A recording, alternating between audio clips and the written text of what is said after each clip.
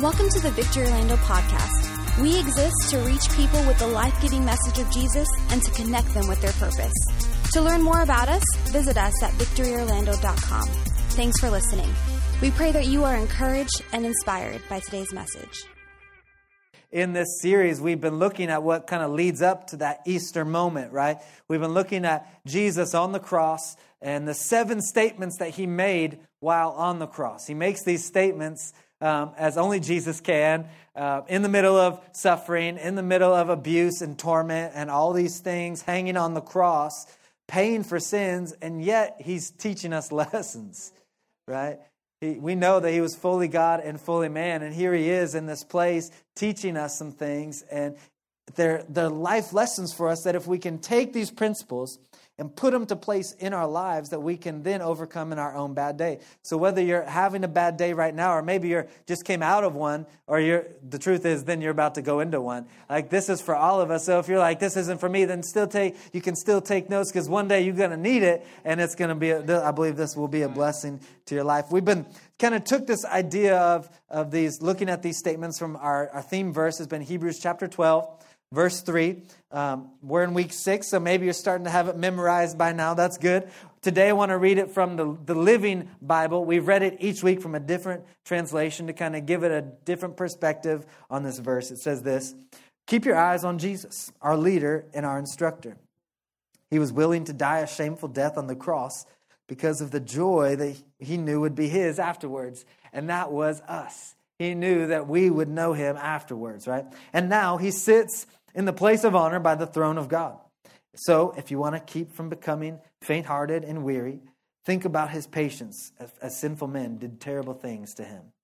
So if we're going to overcome in our own bad day, like Jesus did, then we can look to him as our example. How did Jesus overcome in his own bad day? How so that we don't grow weary, so that we don't become faint, so that we have strength in the middle of some turbulent times, some painful situations, and some things that don't make sense. We can make it out on the other side. Last week, we talked about this whole idea of being human enough to acknowledge our need, lowering some pride, raising some humility, and being willing to ask for help when we need it from our Heavenly Father and from others, right? Jesus shows us this picture. He's been hanging on the cross, and there he is, and he says these words, "I am thirsty," right? And if Jesus, who was fully God and fully man, needed some help to make it through some hard days, like we will too. And that's okay to ask for help. Like, there's no shame in asking for help. Jesus is showing that we know that Jesus got the help, he got the drink. And today I want to look at the 6th statement that he made. And just for clarification, the 6th statement comes right after the 5th statement. In case you're wondering where to find it, it's right after the 5th one. I say that because it's the very next thing that happens. We're going to start in John chapter 19, verse 30. It says this. It says, when Jesus had received the drink that he asked for, Jesus said, "It is finished." And with that, he bowed his head and gave up his spirit. This statement right here is mistakenly thought of as the last statement that he made. But he actually makes another statement after this. And so knowing that, it's interesting to hear that statement, "It is finished." Because he says the statement when in fact it wasn't finished. He's still alive. He's still there on the cross. He's still in pain. He's still paying for sins in this moment, but he's saying it is finished. And that whole thing of like, God, I'm in the middle of something right now. I'm dealing with this painful thing. Like, what's going on? The "it is finished" is actually the lesson that Jesus is trying to show us, that it might not look like it is finished. We might feel like we're still in the middle of things, but Jesus is saying it is finished. God's got this. And so if you're taking notes, I want you to write this principle down, because it's so powerful for us if we begin to take it and begin to apply it in our lives. Is that be assured that there is a purpose and an end. Be assured that there is a purpose and an end. Tell your neighbor, say assured. Tell your second choice, they know where they stand now, say assured. Assured, yep, that's all right. Second isn't all that bad. Well, assured. We need to have assurance. That's really my hope for us, is that we would leave today with assurance, with being assured. We might not leave with all the answers. We might not leave with the solution that we need. but we can leave with assurance. We can leave with trust. We can leave with faith. And so I want to talk about this whole idea of today of what assurance is and how do we do that? Because it's good to talk about it, but then how do I do that when I begin facing some things? And so I want to begin by looking at the story from the oldest book of the Bible, and that's the book of Job. Genesis is not the book of the Bible. I know maybe you thought that, well, Genesis is the first one, so that's got to be the oldest one. But our Bible is not arranged in chronological order. It's grouped by the type of book that is there. And Job is included. It's near the middle of the Bible, right before Psalms. And it's included in what's called the poetry section. Right? Job, the first 2 or so chapters of Job is a historical account. And then the last 2 or so chapters of Job is the end of the historical account. And all the other chapters in the middle are the poetry part. Right? And it's very interesting read. If you've never read it, I encourage you to do so. But basically, the story of what happens to Job is that Job was a devout man, a God-fearing man. And he basically had a very, very bad day. He lost everything. He lost his all of his possessions, his livestock. He lost his family. He lost his kids. Everything was gone. But really, except for his wife wasn't gone. She was still there. She must have been something special. If she was left, the devil didn't want to touch her, right? All the demons were like, Satan, I think you forgot something. He was like, no, we don't need to take her, right? It's kind of a funny thing. She was a trip. When we actually hear her say something in the story, Job is sitting on an ash pile, like he's sitting on the rubble of his stuff. He's got boils all over his body, like so now he's lost his health. And he says, Scripture says he takes a piece of a clay pot and begins to scrape his flesh off. And his wife leans over and says, why don't you curse God and die? Woo! That's now you know why the devil didn't want to take her either. That's the kind of wife, that Proverbs talks about. It's better to be in the tiny corner on the top of a house than to have that kind of wife. I'm glad there's none of those here today. Come on, ladies. Y'all are awesome. I love my wife. She's not like that. She's very encouraging. And guys, don't just keep them locked in right now. I don't want you to get in trouble. It's just interesting. There's just so much humor in the Bible. If you just read it that way, it'll just be so much more enjoyable to you. And I hope you do that. So we see Job, he's lost everything. And really the poetry part is just Job complaining. It's him questioning God. And it's encouraging to know that that's included in the Bible. Like there's complaining in the Bible. Yep, there's actually a whole other book called Lamentations that's all complaining.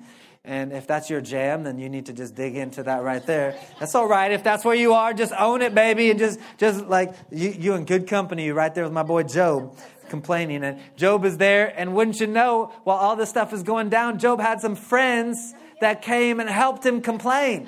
They were helping him question God. And isn't it just work out the same way for us sometimes when we start going through some things and things start going down? We got friends that come out of nowhere and they just want to wallow in all of our pity with us and let us know how bad we feel. I'm like, no, like we don't need that. That's why it's so important to belong to the church. Like don't attend, belong. That's the difference. Right? When you belong, there's people there that have the word in them that are seeking God the same way you are, that can build you up, that can speak life into you. Be like, hey, I know it's tough right now, but let's put on some Hillsong United, baby. Like we can sing. Like get our perspective right? So we see this going on in Job, and there's a couple passages of Scripture that really kind of sum up the process of what Job is going through. It's Job chapter 30, it starts in verse 20, and it really kind of sums up all of his complaining and probably some of ours in these couple of verses. It says, Job is speaking, he says, I cry out to you, God, but you don't answer. Maybe you felt like that before. I know I have. He says, I stand up, but you merely look at me. All you do is look at me. Another translation says, I stand before you, but you pay no attention to my prayers. And it's just... if we're honest, probably a lot of us have been there, right? But when you hear what he's saying, like you hear kind of like a little bit of a spoiled kid in there, a little bit like, I pray to you, but you never listen to me, right? And we hear it in our own self sometimes when we make blanket statements, right? With our over-exaggerations. You never, God, you're never there for me. God, what have you ever done for me? Right? Bad stuff always happens to me. We hear in this kind of complaining voice in our own selves. And here's Job in this place making these statements. This honestly goes on for about 30 chapters of the book. It's encouraging. But then the Lord gets to this place, and if you have kids, you know this place where your kids are complaining or going on and fighting. I want the cookies. I never get the cookies. And finally the Lord is like, enough. Yeah. Y'all with kids know what I'm talking about. The Lord has said, I've had enough. In Job 38, the first verse, it says, then the Lord spoke to Job out of the storm. That's that place, the storm, parents, right? Like, stop it. I had enough of that. It's kind of cool that God would speak to him from the storm, but it would definitely get my attention. Right? The Lord said this. He said, who is this that obscures my plans with words without knowledge? It's interesting. He's saying, you're getting in the way of my plans with words that you are speaking without any knowledge. You're speaking about something you don't even know about. He goes on. He says, brace yourself like a man. It says, I will question you and you will answer me. It says, where were you when I laid the earth's foundation? Where were you when I did that, baby? What were you doing? Tell me if you understand who marked off the earth's dimensions. Surely you know. Can you hear that rhetorical question? He doesn't need Job to answer, right? He says, who stretched out the measuring line across it? In verse 18, he says, have you comprehended the vast expanses of the earth? Tell me if you know all this. What is the way to the abode of light? And by the way, do you know where darkness resides? Can you take them to their places? Do you know the paths to their dwellings? Surely you know, for you were already born.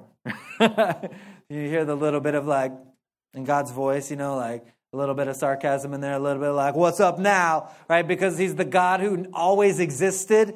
And then he says this, because you've lived so many years, surely you know the answer, right? Right? There's just a little bit in there. I hope you see it in there. Job, it does what any of us would do, whether you're a Christian or not, when you're faced with this kind of questioning from God. Be like, my bad.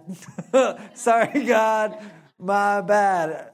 He goes on in chapter 40, verse 3, the Job answers the Lord. He says, I'm unworthy. My bad. How can I reply to you? I put my hand over my mouth. Surely Job is understanding in this process is I spoke about some things that I didn't know about, and I just thought that I was on your level, but I'm really not. And sometimes we get in that place with God when we're in the middle of our complaining, we're in the middle of trying to process through something. That's the buzzword, how we call it today. I just need to process. And it's really just a fancy way to say I'm complaining. I'm upset about what's going on. I didn't feel like I got dealt a fair share in this thing. And we're taking it to God. And God then, has a response to us. And it's because we're trying to make God line up to how we want him to respond, how we've made sure that everything we want it to work out this way. And a miracle is if I see it happen this way, as if God needs to keep up with our standards. Remember, we belong to him. We are his creation. We are the sheep of his pasture. That means it's his pasture, and we are invited to be part of it. And he doesn't have to keep up with our standards. We're invited to keep up to his standards, right? And the same kind of thing is thinking as if we can think of the best solution for how to things work out.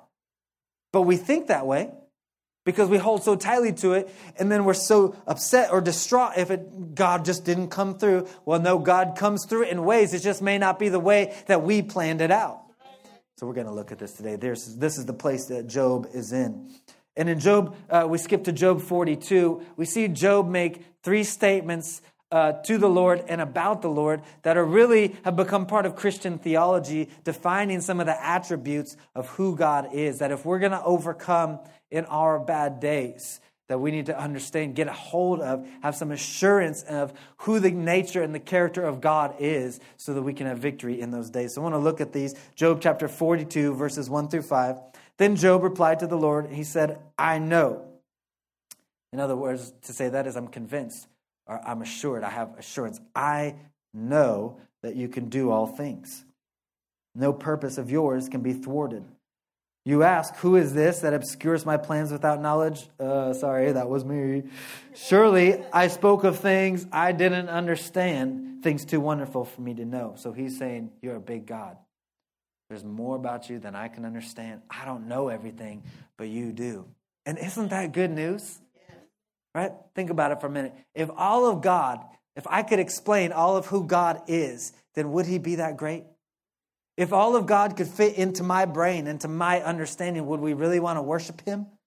No, like his thoughts are higher than our thoughts. His ways are higher than our ways. We will never be able to understand all of who God is and why he does this or why he does that. That's where faith and trust enters in, because God is sovereign and he doesn't have to explain himself to us. And yet he does. He put his nature and his character and the ways of his kingdom and how he operates down in the pages of the words so that we could understand. And yet we struggle and want him to line up with us when he's inviting us to know who he is, so that we can trust in him even when things don't make sense, even when things seem like they took a turn for the worse, or I can't explain why that person, God, why don't you move in this? Like we can begin to understand who he is, that he knows some things. He knows the beginning and he knows the end. We're stuck in the middle trying to make sense of it all. If we would just stop and begin to trust him, trust the one who knows the beginning from the end, like he knows some things that we don't, and that's okay.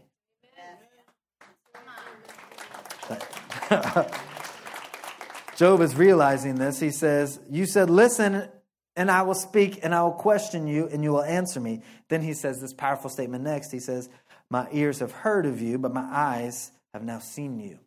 So he's going from this moment of, I've heard about you, I've been in church, I've heard some good messages, I've sung the songs and all these things, I know some scriptures, but now I've seen you, I've experienced you for myself.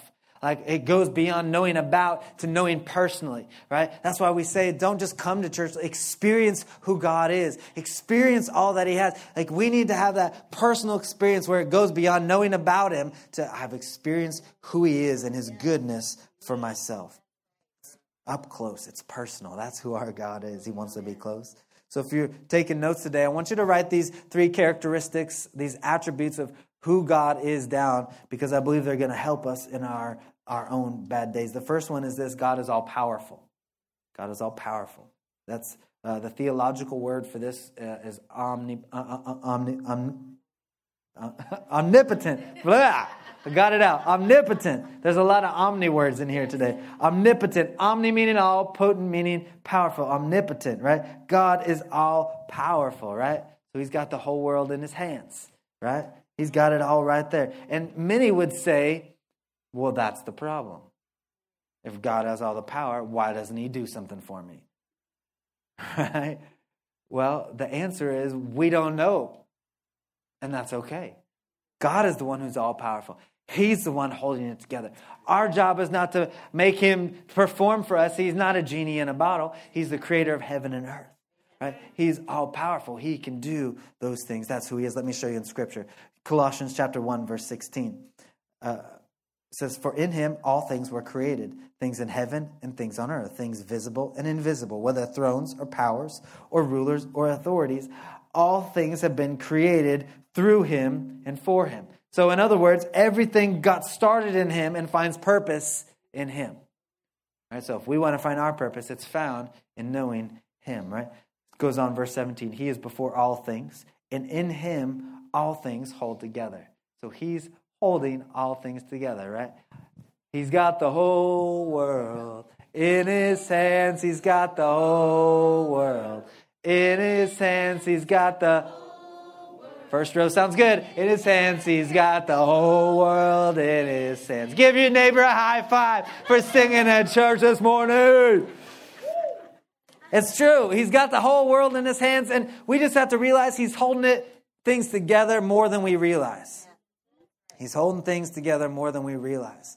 Sometimes we just get so fixated on the thing we're believing for or the thing that we haven't seen or what we're going through that we fail to realize all that God is actually doing. Like if you woke up this morning, you got some praise to give to the Lord, because it says that we're not promised tomorrow. So if you wake up tomorrow morning, you better get up with a skip in your step with some praise on your lips, some thanksgiving in your heart. God, thank you for giving me breath today. Come on, somebody. He's all powerful, right? We just have to realize this. I love the story of Shadrach, Meshach, and Abednego in the Bible. It's found in the book of Daniel, chapter 3. It's a familiar story for us. So many of us maybe heard it in Sunday school. We know the story. King Nebuchadnezzar, he was the king. He made a statue out of gold of himself and said, when the band plays and they start jamming, I want everyone to bow down and worship. If you don't, I'm throwing you in the fiery furnace, right? So the band starts playing. Everybody bows down, but not Shadrach, Meshach, and Abednego, right? Very good. So king finds out. He's furious. He brings these guys in. He says, hey, I'm going to give you one more chance. Band start playing. You guys worship. So the band starts. Guess what? They don't bow down. Now the king is super mad. He says, heat up the furnace 7 times hotter. He says, now you bow down and worship right now, or you going in the fire, right?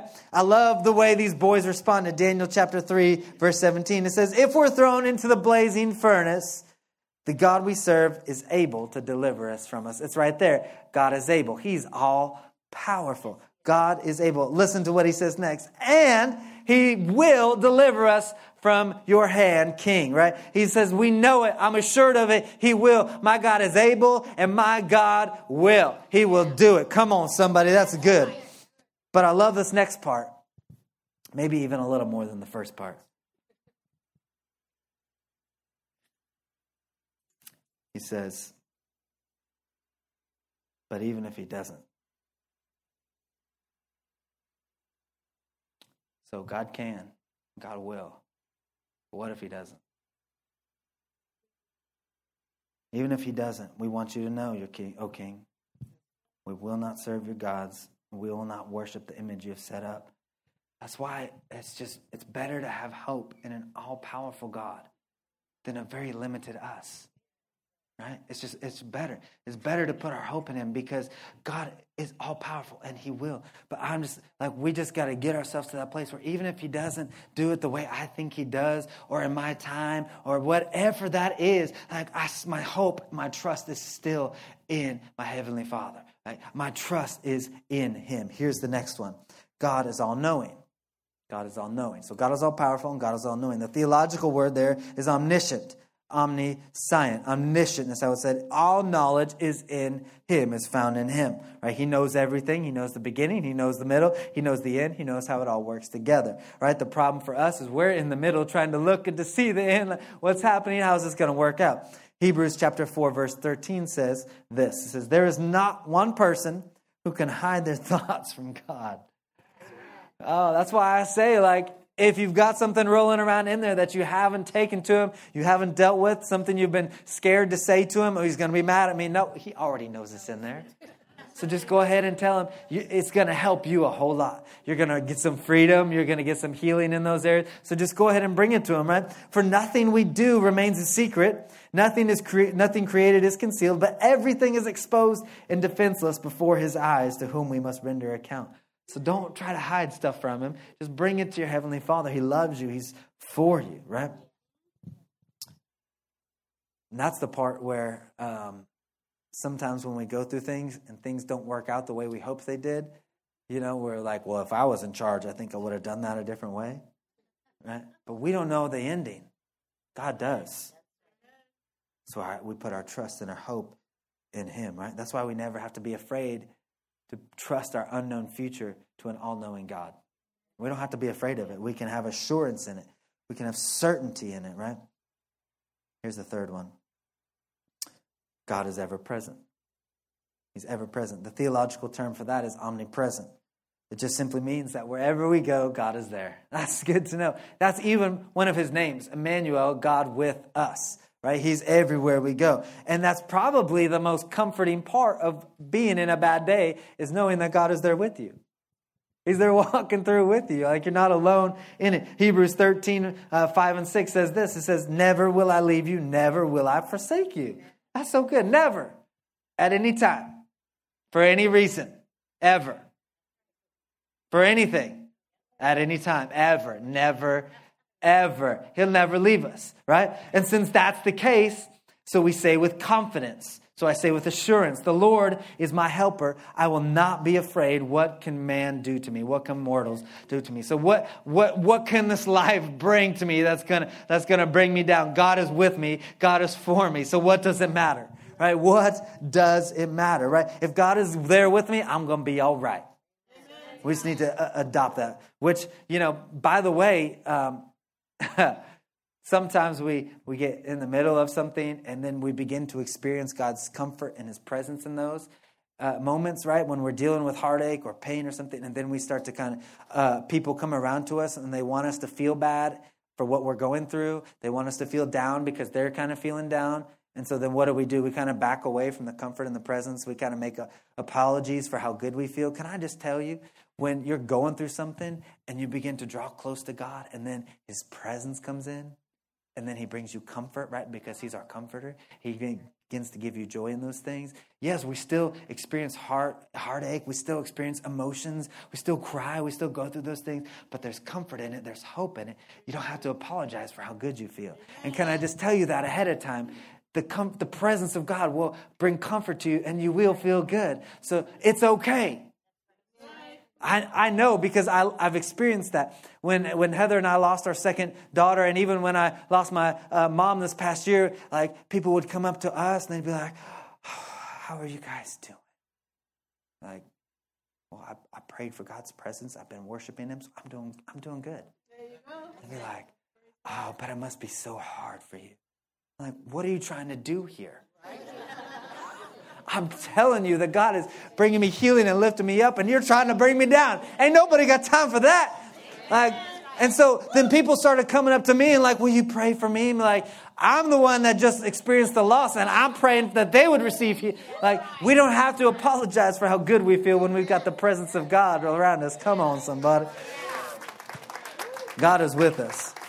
Psalms 139 is one of my favorite chapters of the Bible. He says, where can I go from your spirit? This is verse 7. And where can I flee from your presence? If I go up to the heavens, you're there. If I make my bed in the depths, you're there. If I rise on the wings of the dawn, if I settle on the far sides of the sea, even there your hand will guide me. Your right hand will hold me fast. God is with us. He's always with us. He never leaves us. He's right there. Isaiah 43, when you pass through the waters. So yeah, you're going to pass through the floods. Things are going to come, try to take you out, but don't be afraid. He said, I'm with you. Jeremiah 1, he said, don't be afraid of them. Those people who want to take you out, those people who are lying about you, the people who are gossiping about you, making plans about you. Don't sweat it. Don't worry about it. I'm with you. He said, I will rescue you. Matthew 28, Jesus said, I'm with you even to the ends of the age. Come on, are you getting it this morning? God is with you. He's right in the middle of it with you, so you don't have to be afraid. You don't have to worry about it. You're going to be all right, baby. He got this. It is finished. It's taken care of. It is finished, right?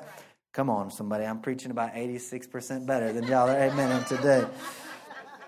So we're not looking to find the answer to everything. We're not trying to solve every problem.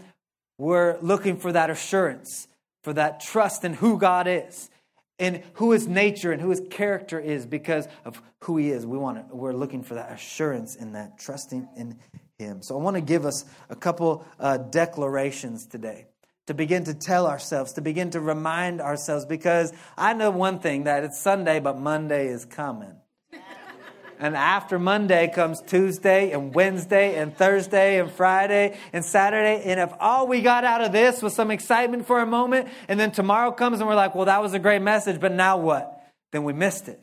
So I want to give us some declarations that if we'll begin to have some faith, to begin to speak these things out, to begin to declare them over our lives, to begin to remind ourselves of these things when we feel discouraged, when we feel like it's too much for me to handle, when we feel like giving up, when we feel like there's no victory for me in this. Like, we begin to speak these things over our lives and over our families and over our kids and remind ourselves, we'll begin to experience the life of God. Man, it will begin to have victory in our lives. So Paul said it this way, 2 Timothy chapter 1, verse 12. He said, that is why I am suffering as I am.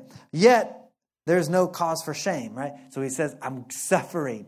I'm going through some things, but there's no cause for shame in it. Why? Because I know in whom I've believed.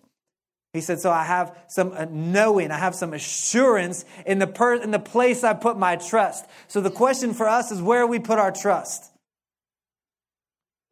We put it in a paycheck, We put it in whatever else, a relationship, in mental sense, if I can get everything there, if I can figure it out, if I put it in my ability to do something, maybe I put it in, some substance or some other thing. Where have I put my trust? Because it's where we put our trust is what he's saying. I know in whom I believe. I know the person I put my trust in. And I'm convinced, I'm assured that he's able to guard what I've trusted in him until that day.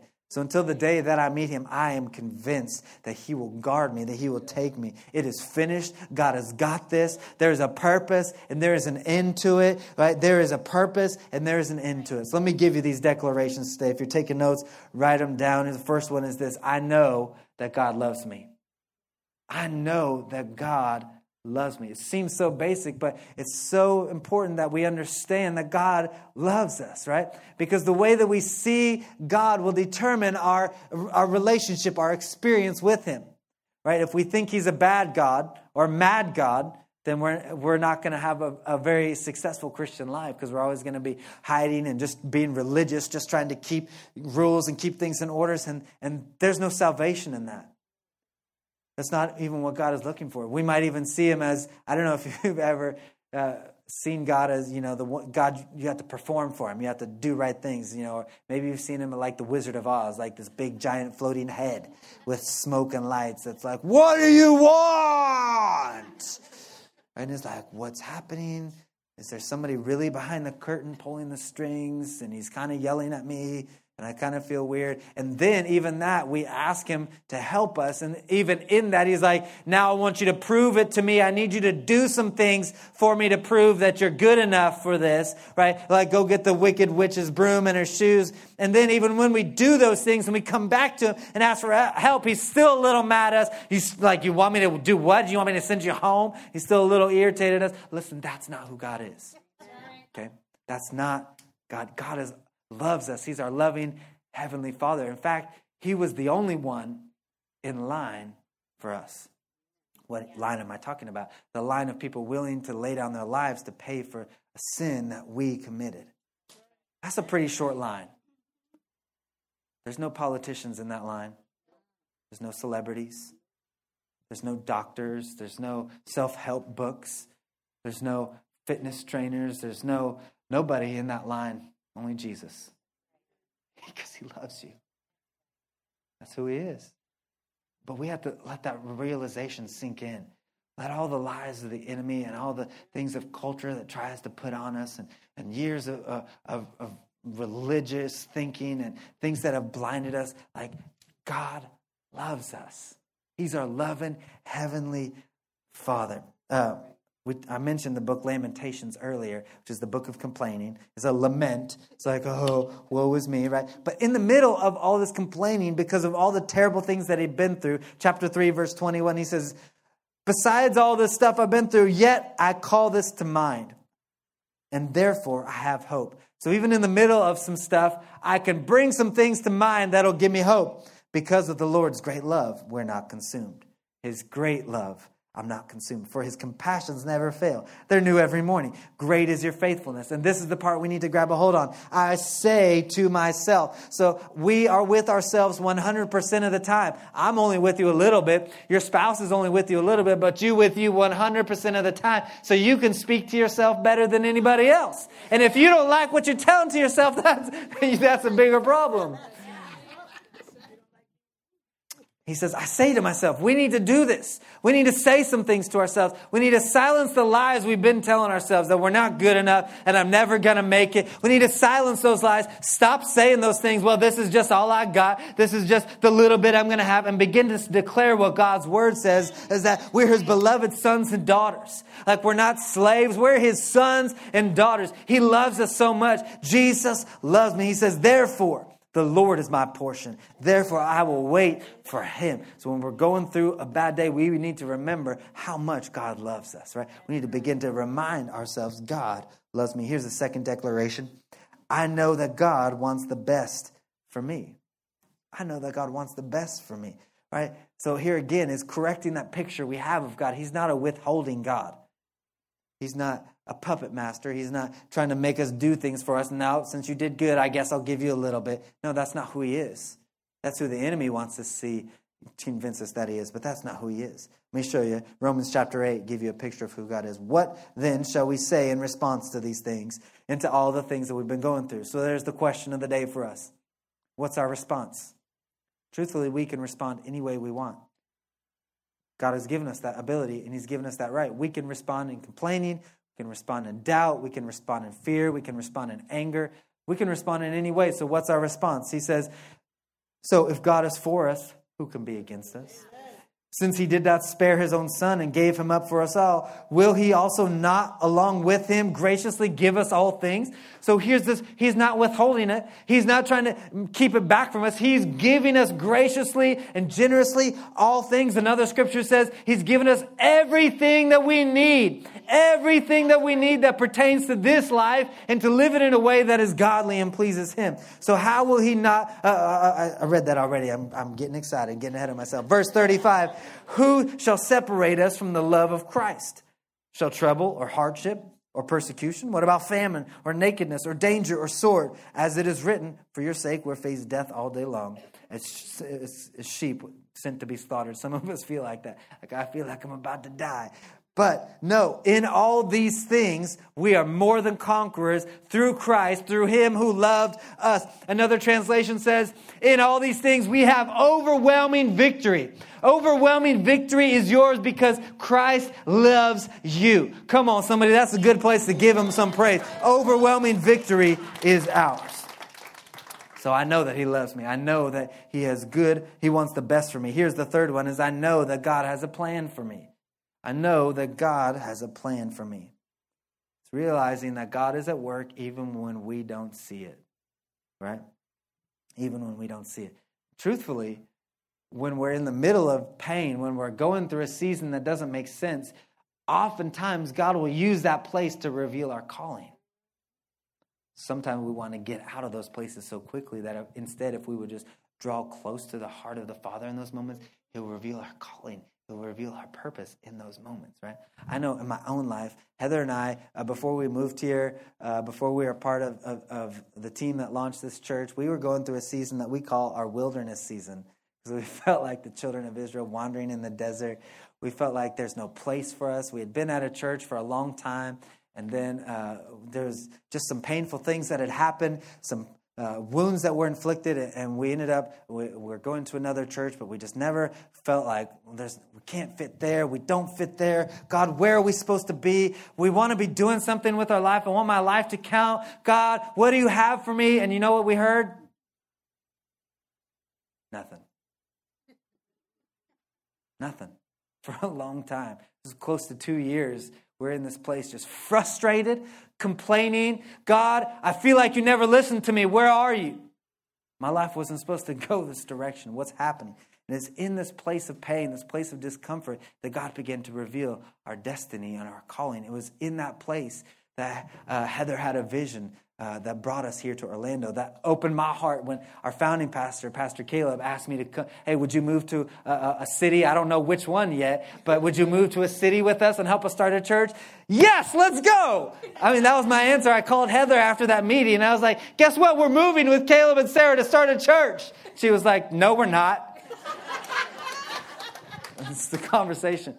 We were still deciding between two cities. We weren't even sure. And it was in those places. But without going through that place, I wouldn't be here with y'all. Because I would have been too comfortable. I would have been just like, well, I'm just staying here.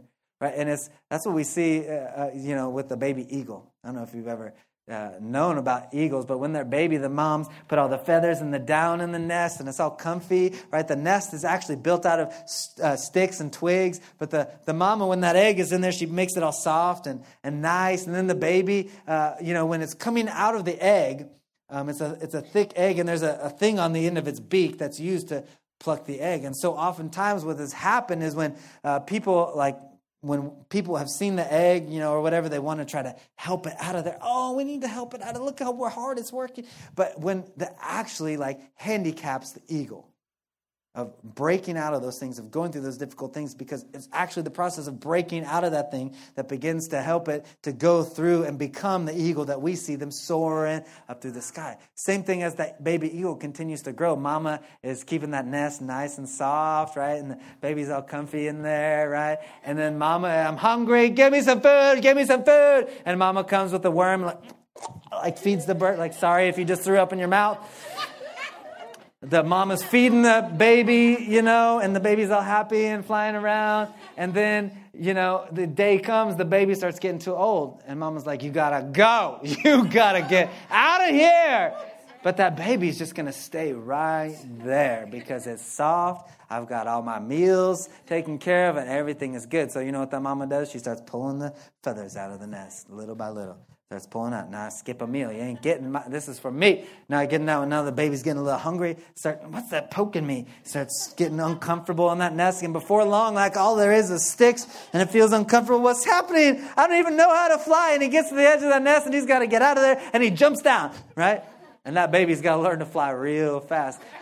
But it's going through some difficult things like that, going through all that uncomfortable things that actually allows the eagle to grow and become the thing that, man, we see today as one of the most majestic birds that can just one flap whoosh, and just soar. Right? But had it not gone through all the difficult and through all the pain, it wouldn't have known how to be that eagle. It's going through some things that God can reveal our destiny if we'll draw in close to who he is. Jeremiah 29:11, for I know the plans I have for you. So God has plans for us.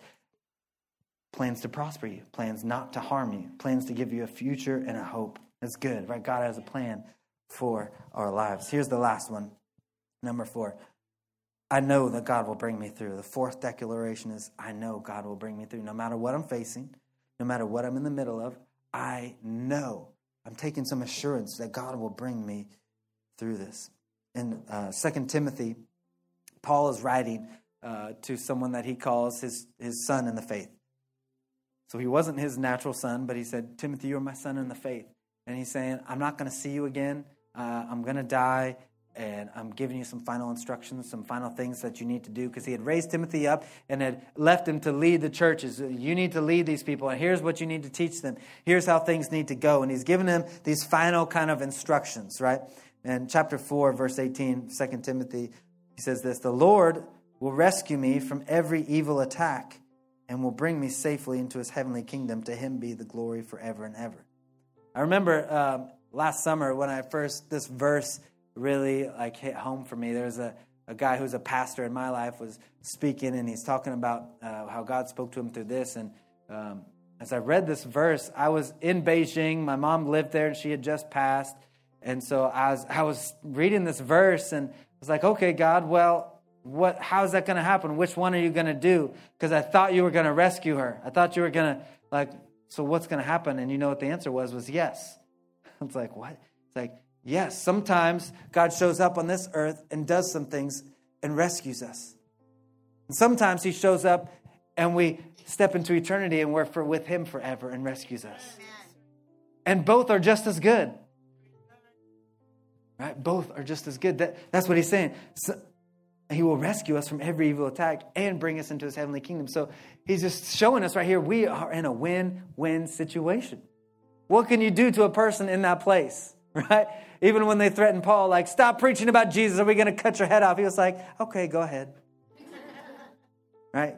And then he wrote, if I'm to live, then I can continue preaching and it's good for you. But for me to die is gain, and that's better for me to go be with Jesus. And I can't. If you just take off my head, you'll settle the issue, right? You can't steal somebody's joy. You can't steal somebody's peace. Whatever situation comes, it doesn't matter because I'm in a win-win situation. And whether God shows up on this side and does something for me, great. He'll still show up on this side, and I'll get to be with him forever one day, and that's great. Whatever comes my way, it doesn't matter. God is there. It is finished. He's for me. God has got this. I don't have to be worried about this. I have assurance in who he is. I know he's all powerful. He knows better than me, and I don't have to worry about it. He's got this. So the band's going to come up here in just a moment. Why don't we just take these moments here together? I believe God is moving in this place. And they're going to lead us in this worship in just a minute, but Can we just all across this room bow our heads and close our eyes just in a moment of prayer together?